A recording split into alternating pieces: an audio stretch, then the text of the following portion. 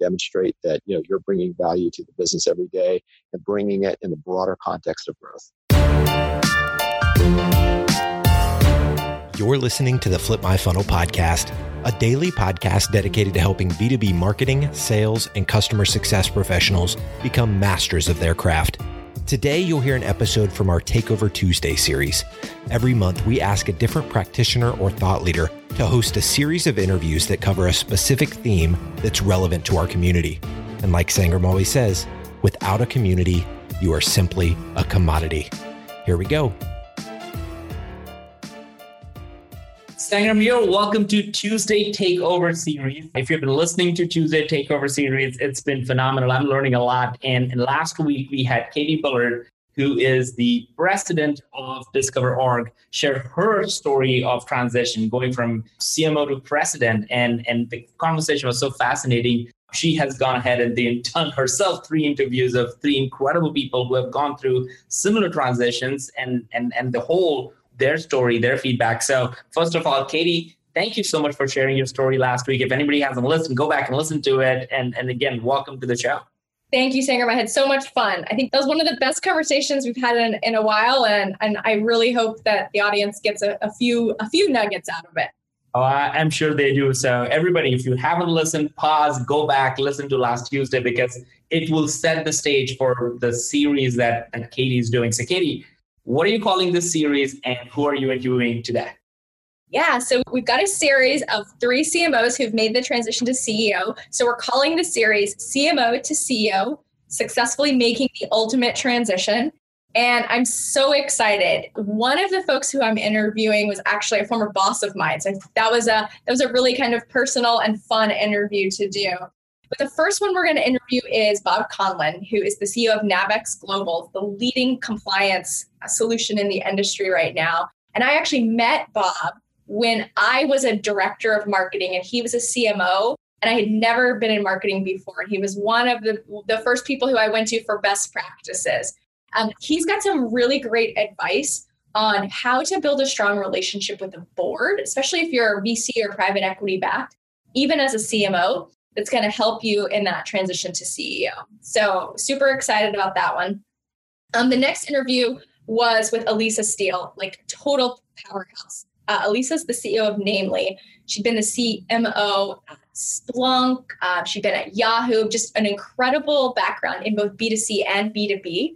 And she had just some very profound advice on what it really means to be a leader and how to nurture and create a company and a culture that I loved. It was a great conversation.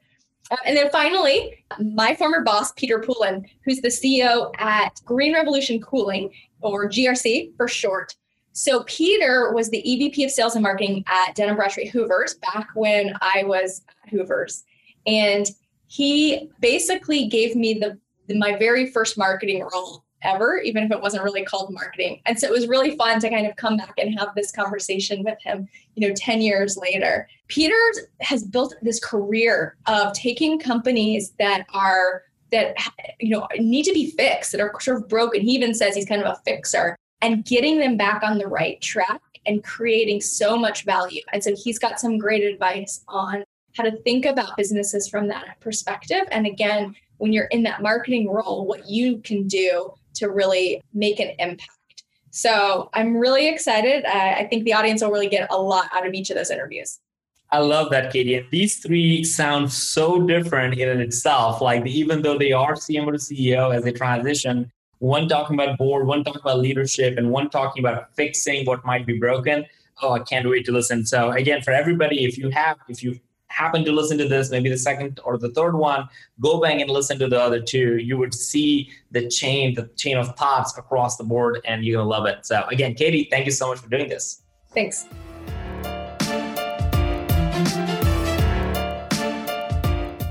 Hey, everyone. Welcome to the Flip My Funnel podcast. My name is Katie Bullard. I'm the president of Discover.org, and I am guest hosting our series on CMO to CEO, how marketing leaders can make the ultimate transition.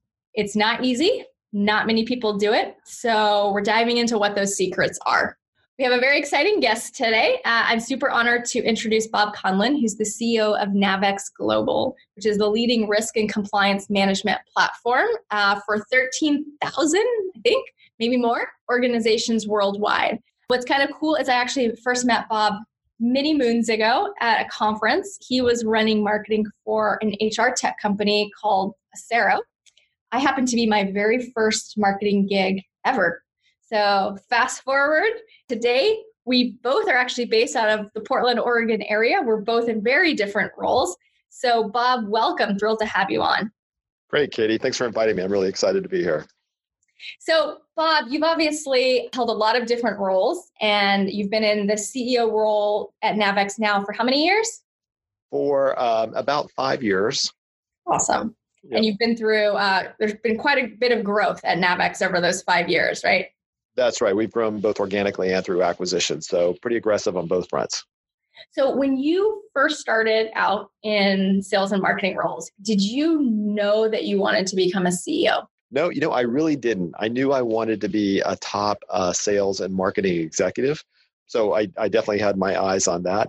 But I will say as I, continued in my career, and, I had the opportunity of working, for one fairly large company that went public. And so I saw what that was like. And then following that, I worked for a few companies that were venture backed where I was the VP of marketing or chief marketing officer or VP of sales and marketing. And, there were some good CEOs and there were some not so good CEOs. But the one thing I did recognize was, I think I've got what it takes to do this. So, I started working on developing my career a little bit more in alignment with that. And, here I am today. So, on the one hand, I would say be careful what you wish for because it's a big job. But, I think if you have a plan and you can execute that plan with some discipline.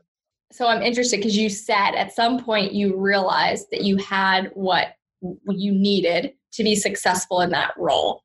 What were the attributes or the qualities that you saw in successful CEOs that you thought, I have that I can bring to this? Yeah. Probably one of the most important things, and this is tough for some people because there's a lot of really, really smart people, but they lack this.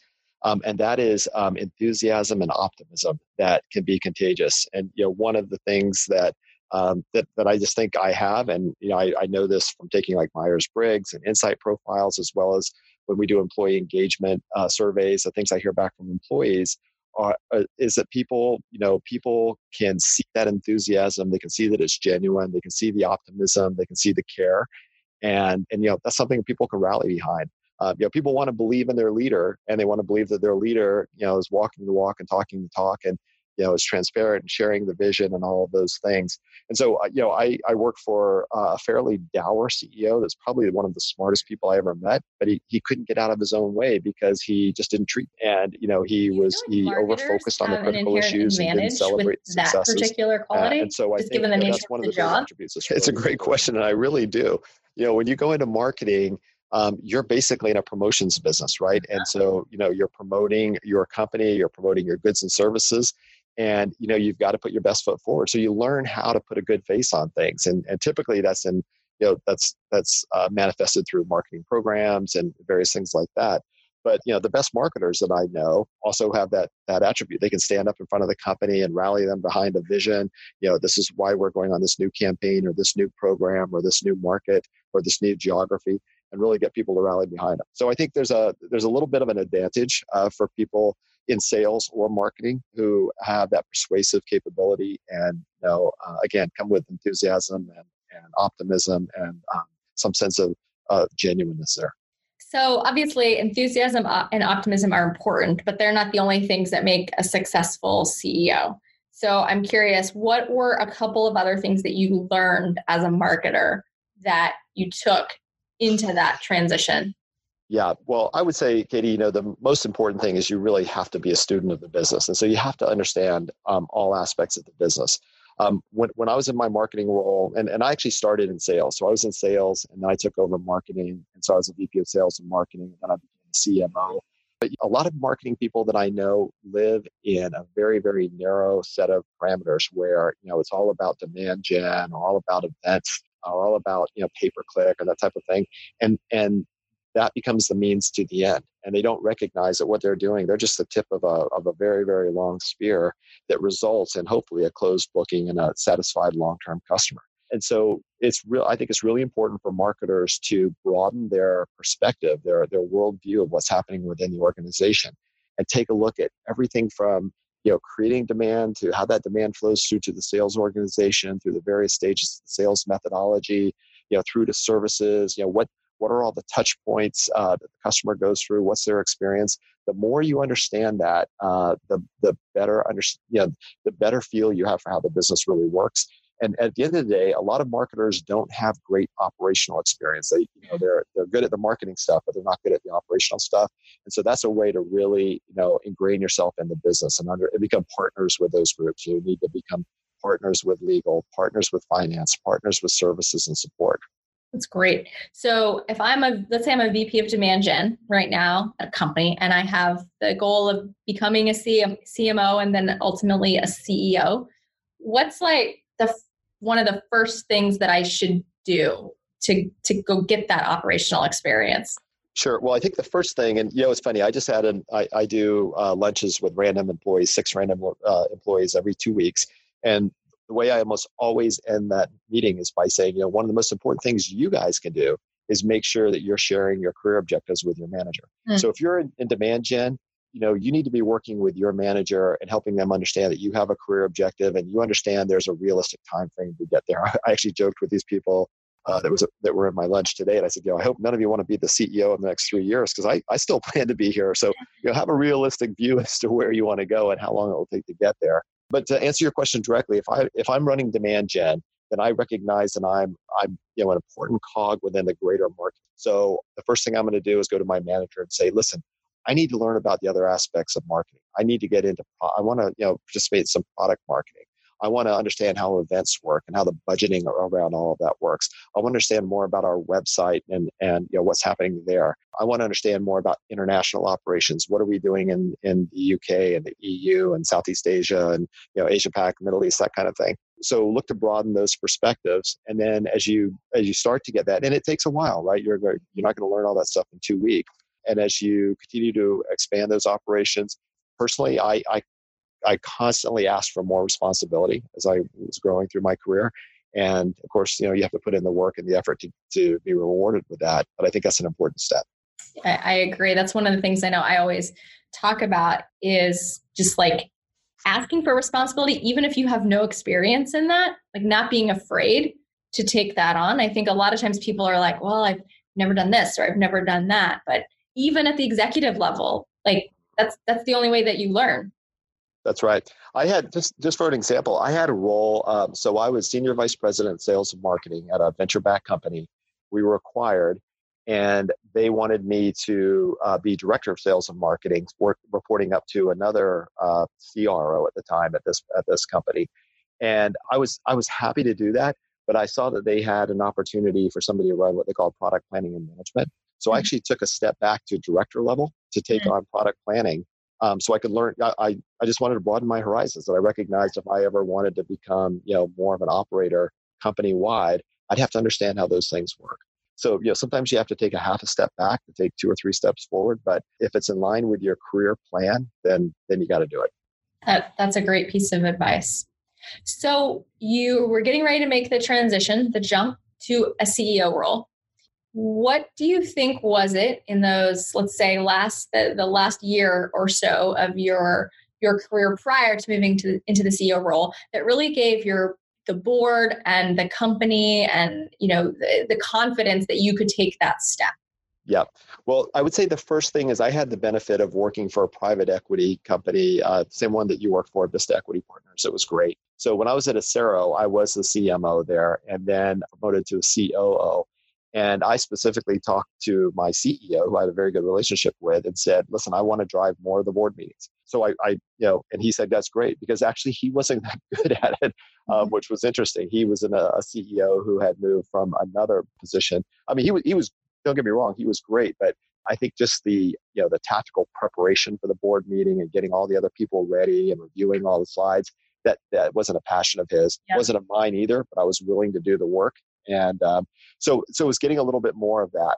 And then I had the very, very lucky opportunity, although I did ask for it, when I came to a small company called Ethics Point, which is one of the founding companies of Navex today. I was hired by the board to come in as, I think I came in as COO and Senior Vice President of Business Strategy. But it was clear that I was on my way to become the CEO. They had an acting CEO. But he was just a terrific mentor to me. And I was very, very clear with him about what my goals were and, where I needed help. And so, for example, I'm a very, very A-type personality. I'm not a person that needs to be told I'm doing a great job. And so I'm not really that great at telling others about that. So he really worked with me for about a year on the human side of interacting with people, and not, when you have a C role, people are just naturally nervous around you. You can be the nicest person in the world, but you're the CEO.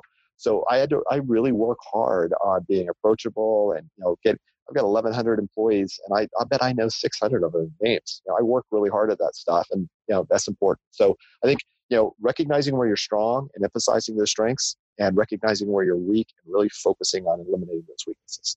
It's interesting that you say that. One of the pieces of advice that I give to any of my team members who come and are, want advice on getting to the next step, I always say that your strengths will get you 3/4 of the way through your career.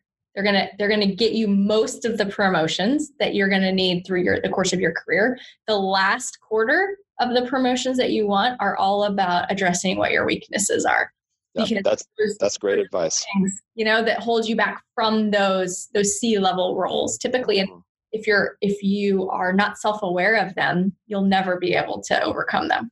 The first time I took a Myers-Briggs, I thought, this is really touchy-feely stuff. And then I read it, and it was almost like looking in a mirror. You were like, whoa. Yeah. And I'm like, okay, yeah, these strengths are really my strengths, but oh my gosh, these weaknesses.